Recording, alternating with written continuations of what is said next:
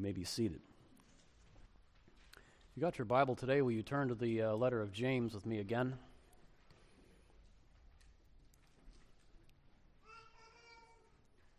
It's helpful to have your Bible just to give you a little background if you need to look around in the context. We're just going to read verses 22 through 27 of chapter 1. It's printed there in your bulletin on page 10.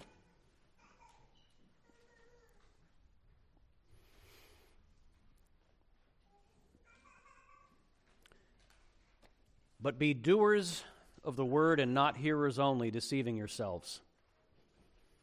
For if anyone's a hearer of the word and not a doer, he's like a man who looks intently at his natural face in a mirror. For he looks at himself and goes away and at once forgets what he was like. But the one who looks into the perfect law, the law of liberty, and perseveres, being no hearer who forgets but a doer who acts, he'll be blessed in his doing.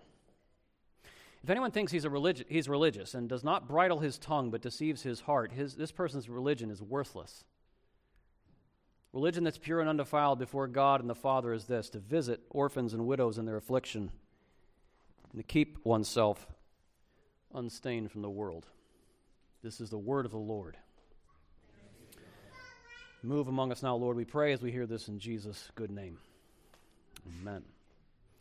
So what I want to try to do, just as we get started today, is I want to try to put ourselves in the headspace of the original readers of this letter. Like the first people that read this letter from James. We're talking maybe around the year AD 50, like 50 years after Christ was born.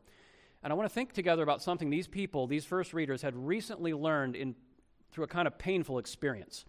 Now, we know that this letter, we've been talking about this letter was written by a pastor in Jerusalem to scattered Jewish followers of Jesus. Remember that they were being persecuted after the first martyr, Stephen, was stoned. That kind of led to an outbreak of persecution, and these believers in Jesus, they're now on the run. And they're scattered within about 20 years. This letter would have been written to them within about 20 years of Jesus' crucifixion. Now, 20 years ago for us is what? The year 2001. I remember that year very well because it's the year I met Sarah, 9/11. But I think if you think about 2001, it doesn't seem like that long ago. And it was that recently that Jesus was crucified when they're reading this letter. And these are Jewish followers of Jesus. And what that means is these are people who, from the time they were born, they've just been soaking in Moses and the prophets. They know what we call the Old Testament so well. That is the macro story. That's the big story. They've drunk it with their mother's milk. And they understand that the basic idea of that story is what Adam's sin ruined, Abraham's seed is going to restore. Adam's sin just made a royal mess of our world, and Adam's seed, Adam's offspring, is going to fix that. God's going to bring a new creation to heal his original creation. Well, now these Jewish followers of Jesus, they've realized something.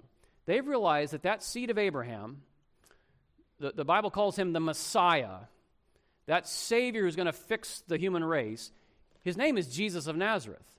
The resurrected Jesus, he's that Savior, and they've been waiting for this all their lives, and they're so sure that Jesus is the answer that they follow him despite the fact that they're being murderously persecuted by the very powers that killed Jesus. Like the very political and religious powers that executed Jesus hate these people. They want them dead. And so their life is hard. Their life is hard. They're scattered. They're on the run. They live under a death threat. But they would have resonated, as James, we've talked through this first chapter, they would have resonated with James as he tells them, he calls them, you need to know the word of your Father. You need to trust the word of truth from your Father, because that's how Abraham lived. Abraham listened to the word of God. And so when James says, you need to listen to the word and plant yourself in the word, they'd be like, yeah, that's like Abraham. That's what we want to, that's who we are. They would have resonated when James says there's an opposite road. If you don't listen to the word of your Father, you're going to follow the desires of your heart. The word of your Father gives you life. The desires of your heart are going to lead you into sin and death. And they would have been like, yep. Adam and Eve, we've seen this in the beginning. You follow your desires away from God, you into sin, you will die. You listen to the word of God, you will live. They would have resonated with all of that. Their father is Abraham, not Adam. When James says, you have faith in God with no doubting, they're like, that's Abraham.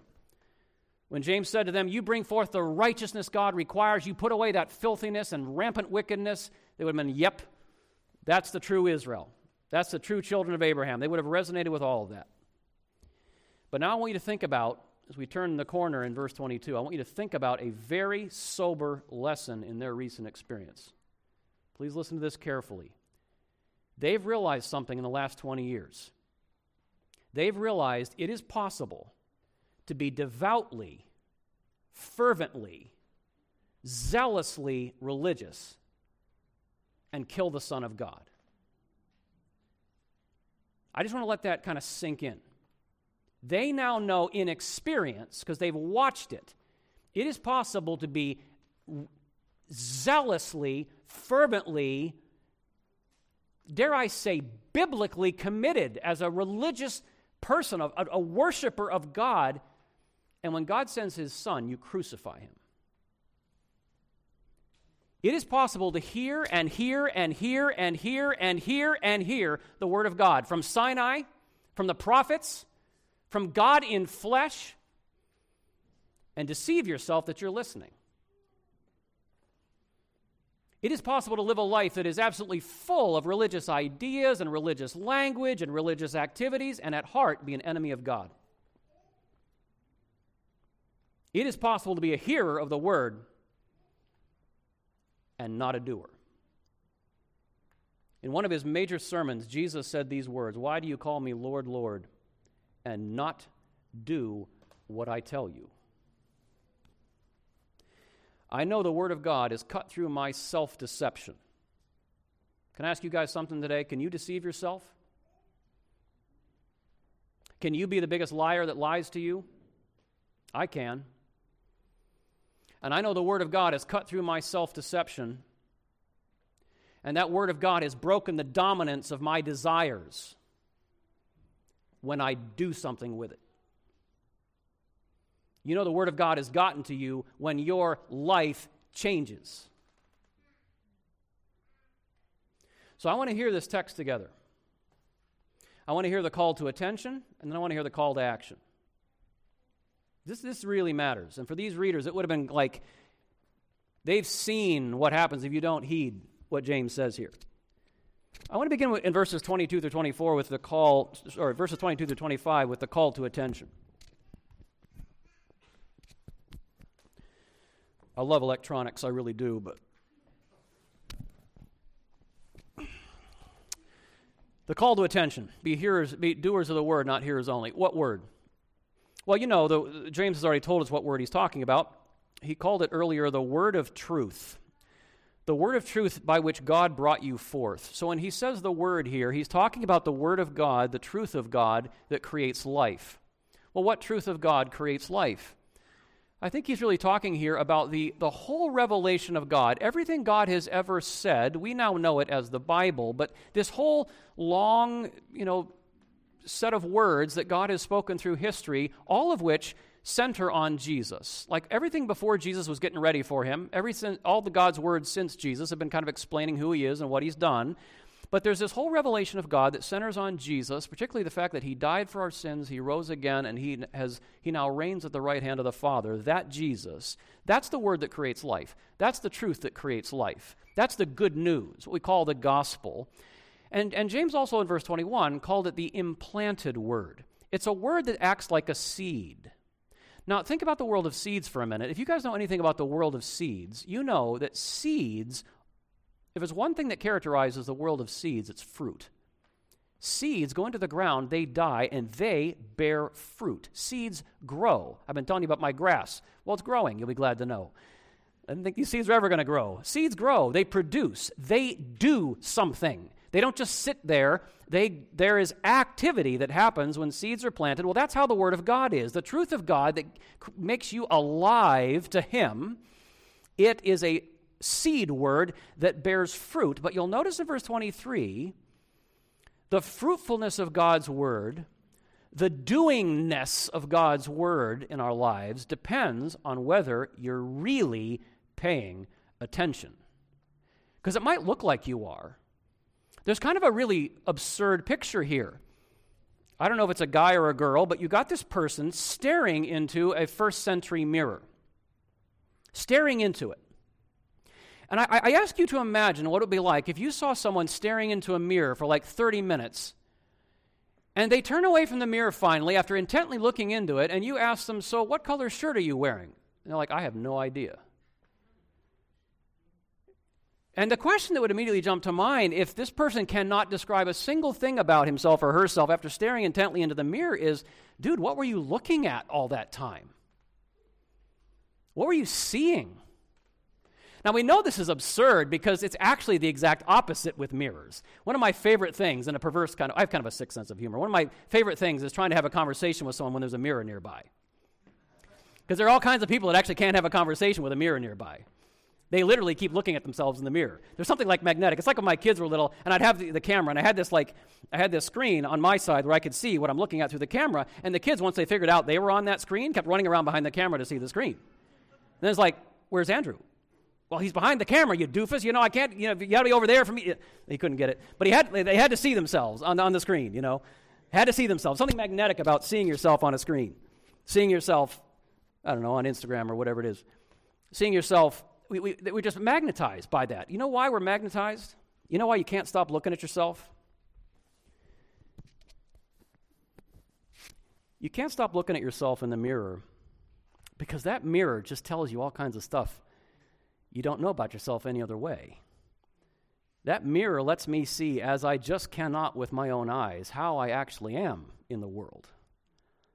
How I actually look, for better or worse. And crucially, that mirror, that photograph of me, it tells me what's wrong with me. It tells me my tie is crooked, and my hair is messy, and I spilled spaghetti on my shirt. And I actually am getting out of shape. I look like I worked out once. It shows me how I really am. And I'm kind of magnetized by that because any of us who have any insecurities whatsoever really want to see, what is not as it ought to be about me. So here's my question, beloved. You look into the Word of God. Why don't we see ourselves in this Word? A member of my family recently asked me a very pointed question. Did you even hear the sermon you preached on Sunday?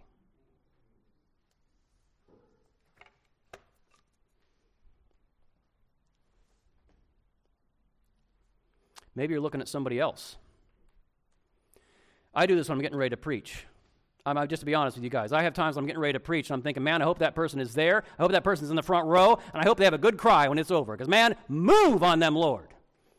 Who am I looking at in the mirror? Some of y'all do this. You sit here Sunday after Sunday, and you're thinking, man, I hope that person's listening. That's why you don't see yourself in the Word. Or maybe it's that you don't recognize yourself in the Word. It is amazing how God can be talking straight at us. You read. You got a Bible reading plan. You know all the stories. You think you know the Bible well. And the amazing thing is you read the Scriptures, and it never somehow hits you in your gut. Oh, that's me. I need to do something with that. I really need to do something with that. Or maybe you're afraid to see. I get afraid to see. I have times I don't want to open my Bible. I don't want to see. Some churchgoers gaze into the Word of God for years and years and years, and they're unfazed. Unfazed. Dallas Willard, in his quite sobering book, The Great Omission. We call it The Great Commission, Make Disciples. He calls it The Great Omission. Listen to what he says. He says, for at least several decades, the churches of the Western world have not made discipleship a condition of being a Christian. One is not required to be or even to intend to be a disciple in order to become a Christian, and one may remain a Christian without any signs of progress toward or in discipleship. Contemporary American churches in particular do not require following Christ in his example, spirit, and teachings as a condition of membership, either of entering into or continuing in fellowship of a denomination or local church. Listen to what he's saying. You don't have to be at all like Jesus, and you can stay in the church and stay in the church and stay in the church and stay in the church. He says, so far as the visible Christian institutions of our day are concerned, discipleship clearly is optional, unquote.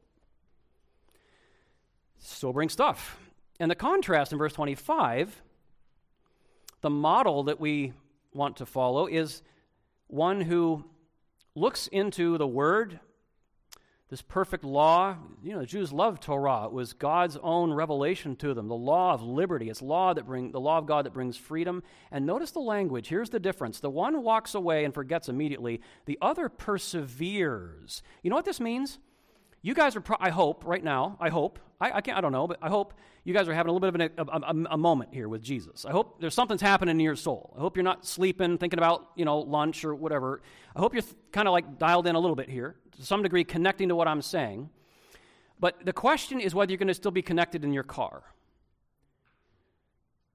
Because persevering in the Word means I take the Word of God with me when I leave church. I take that Word of God with me into my life. That's persevering in the Word. Take it with you into your life, into your business, into your home, into your, your friendships, into your recreations, into your, watching whatever you watch. Take it to bed with you. Take the Word with you. Let it remain with you. Let the Word stay with you and stay with the Word. Don't leave it behind in your prayer closet. Don't assign it a comfortable shelf in your life. Keep it with you, like you keep your phone, okay? Now, being a good pastor, James realizes you got to get specific, because that still sounds like it's kind of floating up in the ether a little bit. So what does this mean? And he gives us three things as we turn now to the call to action. So the call to attention, but in verses 26 and 27, there's a call to action, and he basically just says, now people here, do this with the Word. Do this with the Word. As the Word is remaining with you and you're remaining with the Word throughout your life, do this. Three things. Call to action now. First thing he says is, bridle your tongue. Bridle your tongue. How many know what a bridle is? I get a little nervous talking to suburbanites. Some of you don't know what a bridle is. Hopefully you know what a bridle is, right? It's that thing on a horse. It does this, okay? Bit in the mouth, bridles the tongue. And James says, your tongue's a horse. Get a bridle on it. Get some reins on it. What happens when your Father speaks? What happens when God speaks? It gives life, right? From the very beginning, when God speaks, life happens. And so if we're children of God, as the Word of God is ruling in our lives and we are living with the Word, what's going to start happening is God's Word rules in your heart is you're going to start producing life-giving words. When you speak, you're going to speak in ways that give life, because that's what happens when your Father speaks. You know a tree by its words. You know what's going on in the heart, Jesus said, by what comes out of the mouth. Now, it's interesting. Bridles do two things. Bridles restrain and they direct. And that's important. They do restrain. There is, a quote-unquote negative thing here. You think you're religious. You don't bridle your tongue. You're deceiving your own heart. Your religion is worthless. There are things that Christians do not say. Let me say it again. There are things Christians do not say. There are ways of speaking that cannot continue where Jesus is Lord. One of the things that I have found very, very disturbing, honestly, I will not pretend this has not happened in my own life, because it has. I have interacted with Christians, and what is streaming out of their mouth, the only word for it is verbal abuse.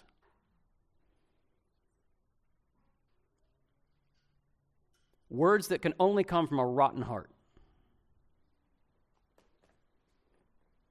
And the Word of God restrains our words. Beloved, listen to me. If you're a gossip,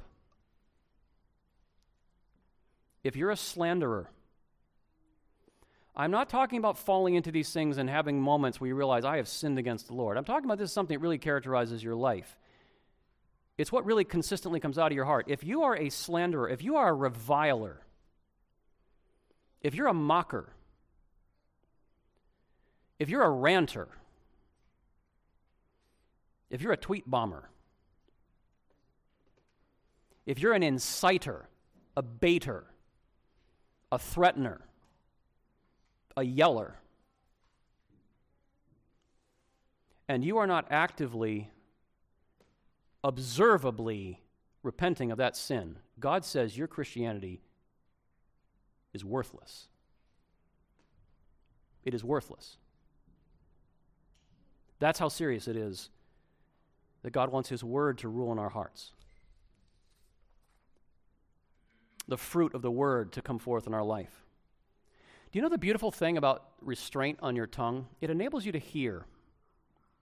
When I'm not talking, it's weird, I hear better. L.M. Sakassis has suggested that the story of modernity, the story of the modern world, can actually be read as a story of people finding their voice. There was a time when a lot of people in our world were muzzled, basically. They didn't matter. They were marginalized. They were part of the groups that nobody wanted to hear from. You can make the case that one of the good things that's happened in the modern world is people have found their voice. But I think we've got an opposite problem now. We are now discovering that a cacophony of voices does not a community make. That shouting is not a social program. That everybody talking at once at the top of their lungs is not actually a way to build a society. If we are not swift, for Jesus' sake, to hear one another, and together to hear that word before which all voices must be silent, then our words are just going to end up being wedges that drive us further and further apart. The very things that God made to connect us, words connect. Those words become wedges between us if we do not hear one another and do not hear the word of the Lord together, because He's the ultimate authority that can tell us whose voice should prevail, who's speaking truth. But, bridle's direct, and this is beautiful. The Word of God directs us, because it's not just constantly being restrained in what you say. It's not just what we don't say, it's what we do say. One of the things that I love watching, and, we have different personalities. This doesn't come out in the same way in everybody. But one of the things I love watching is people, they gather together and they worship together and they, share life together as Christians, is you begin to see people learning how to speak, you begin to learn the art of conversation. It's really hard. Jesus says love one another. It's hard to love one another without any talk, without any conversation. If Jesus puts you, I don't know if you guys would be friends if we were in a church. I doubt it. Some of you might be. Most of you wouldn't even know each other if it weren't for Trinity Church. God brings people together in the body of Christ. It's kind of weird how He throws people together. And He tells you need to love these people like brothers and sisters. And one of the things you have to learn then is you have to learn how to start talking to each other and listening to each other and having real conversations. And it's beautiful to watch that happen. You watch people's lives kind of be pried open in healthy ways. And they talk. And you learn how to bless with your words. You actually learn how to build people up with your words. This is possible. Even for Long Islanders, it's possible. Even for New Yorkers, it's possible. You can build people up with your words. You can find non-cheesy ways of actually really building people up. You can give people hope with your words. You can comfort people with your words. You can give wisdom with your words. You can give clarity with your words. You can pull people back from the precipice with your words. But the Bible says, let us not just love in word or talk. Bridle your tongue. Second thing, though, because James is going to keep going after us, second thing he says in verse 27 is, visit the distressed. Visit the distressed. If anyone, religion that's pure and undefiled before God and the Father, because He's our Father, it's this: you visit orphans and widows in their distress, in their affliction. Orphans and widows here are kind of stand-ins for all kinds of people. They stand in here for the impoverished, for the sick, the injured, the disabled, the feeble, the exhausted, the hungry, the imprisoned, the oppressed, the marginalized, the abused, the stranger, the immigrant, the homeless. Visit the distressed. If you live, beloved, please hear this. If you live with the Word of God, you are going to start to feel need. You're going to start to feel need. People are distressed. People are impoverished. They're distressed and impoverished spiritually and psychologically and relationally and socially and materially. You cannot walk with Jesus and not have that soften your heart towards human need. The Word of God will stir in you as you walk with God. Go to them. Find out what's going on there. Do what you can, like Jesus. And I love the word visit. Don't throw money at the problem. You go visit them. Visiting isn't just giving stuff. Visiting is giving yourself. It's personal. It's relational. It's being with someone until you actually know kind of what's even going on with their mental illness or their, economic crisis or the abuse in their past or, the racism they've experienced or whatever it might be. But you're going to realize something else if you're walking with Jesus. You're going to realize that distress isn't just an individual thing. There are communities that are distressed. There are classes of people that are distressed. You're going to start to realize that we need not just individual responses to distress. We also need some collective responses to distress. We need some organized responses to distress. We need some cooperative responses to distress because we can't all do it individually. You're going to start to realize we have got to start building together as God's people and sometimes partnering with even those who are not God's people. It's a beautiful thing, the way this works in the world. We've got to start building some healthy institutions and maybe strengthening existing institutions that have the resources that I don't have, resources you don't have, not just to provide relief, beloved, of the distress, but to teach and educate and support and encourage people in learning sustainable life ways. Getting out of the patterns of life that are destructive and toxic and are sucking them dry. We got to build homes where you can actually bring people in, and your home is a healing place. Your home is a hospital. Your table is a place where people can eat and drink and begin to open up and know that they are loved and accepted and begin to just, learn from you in a good way. We got to start building some businesses that have the financial wherewithal to support the work of the kingdom. We got to start building some not-for-profit organizations. Our brother Alex is doing this now. And supporting existing not-for-profit organizations that are meeting actual needs. Come to the Walk for Life on Saturday. If you don't come, spend some of your money to help these unwed moms and their babies that would otherwise be aborted. This is a big deal. This is Jesus people. You sit here soaking in sermons every Sunday, beloved. Amen. But man, what are we doing with it? There's a sense of the people of this world are distressed. We need to build schools. It's like burning inside of me. I don't know if I'll see it in my lifetime. I want to see Christian schools on Long Island. We need money. We need people. We need organization. We need to educate for the kingdom. Visit the distressed. You're going to get uncomfortable as Jesus' word works in your heart with how modern society isolates the needy and insulates us from seeing them. There are no poor people in my neighborhood. You know why? Because we build our neighborhoods to make sure there aren't any poor people in our neighborhood. We keep the people we don't want to see out. We put them behind walls. We create highways we can drive to work and never see the people we don't want to see. So you got the bad neighborhoods and the good neighborhoods, and I don't have to see the people in the bad neighborhoods, so I can just go back to my comfortable home after my comfortable job and be comfortable. This is modern society. We've built our spaces to hide the distressed. That's going to make you uncomfortable. Jesus said the poor will always be with you. You know what? They're not with us. They're not with us. They're somewhere else. The question for us as Jesus people is going to be, how can we not only go where they are, how can we bring them where we are? Listen to Isaiah. He's talking to people who are religiously fasting. He says, is not this, God is speaking, is not this the religious fast that I choose? Let's declare a day of fasting. God says, good, here's the day of fasting I choose.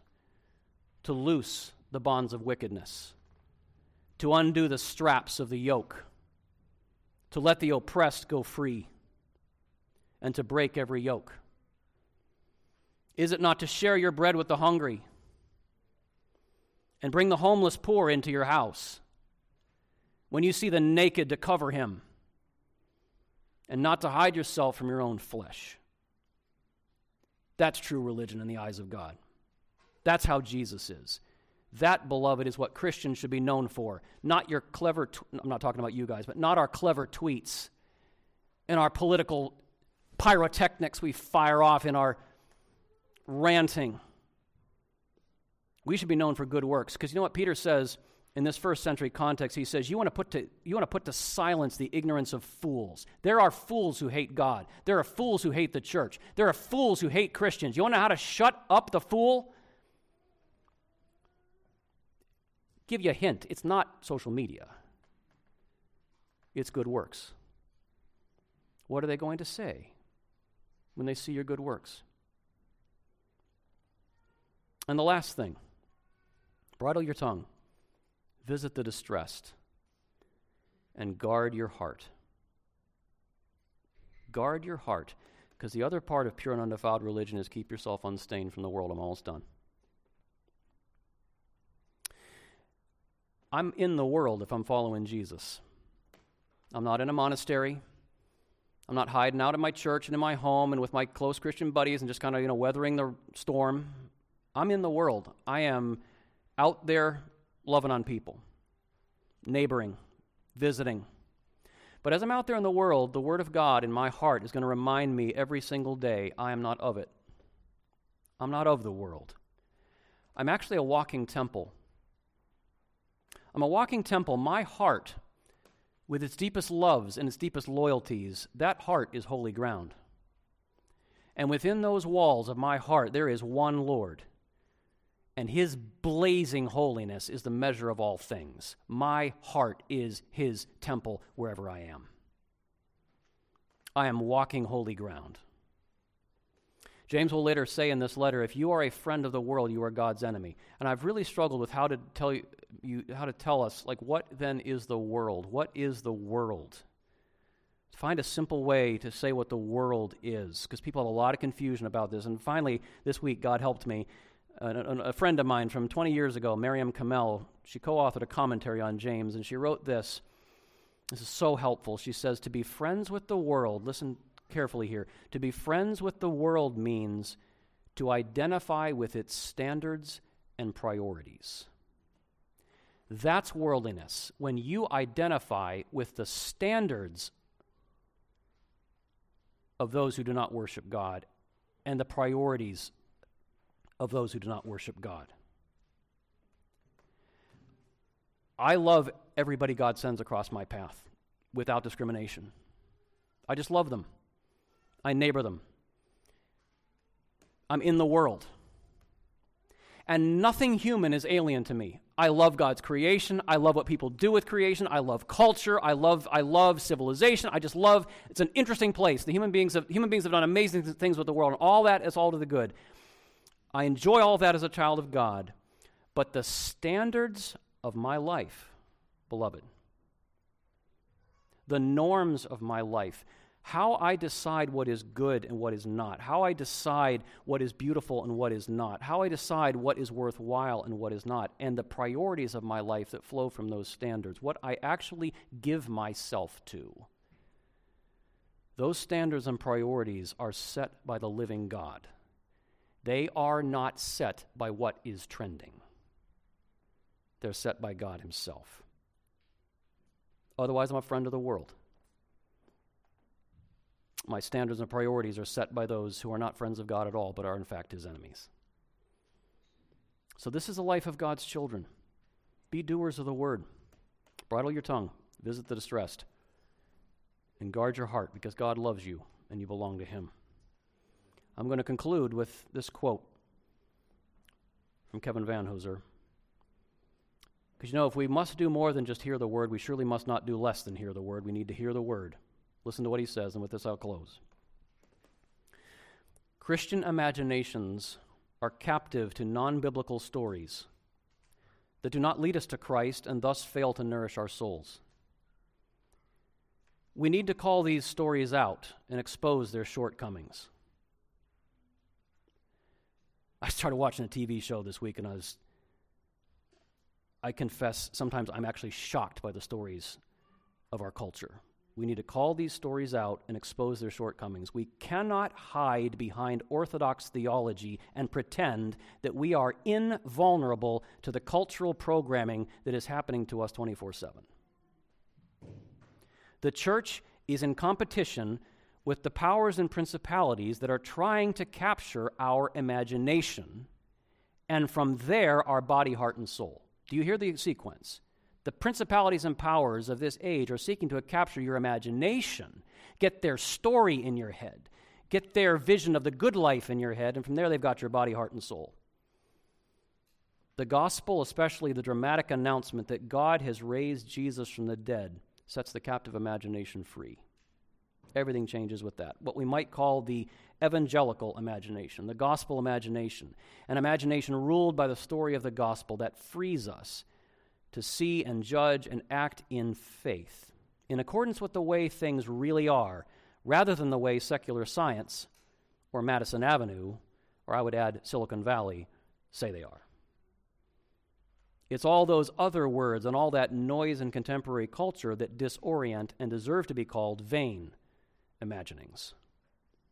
The evangelical imagination alone opens up the real possibility of living along the grain of reality according to what is really the case in Christ.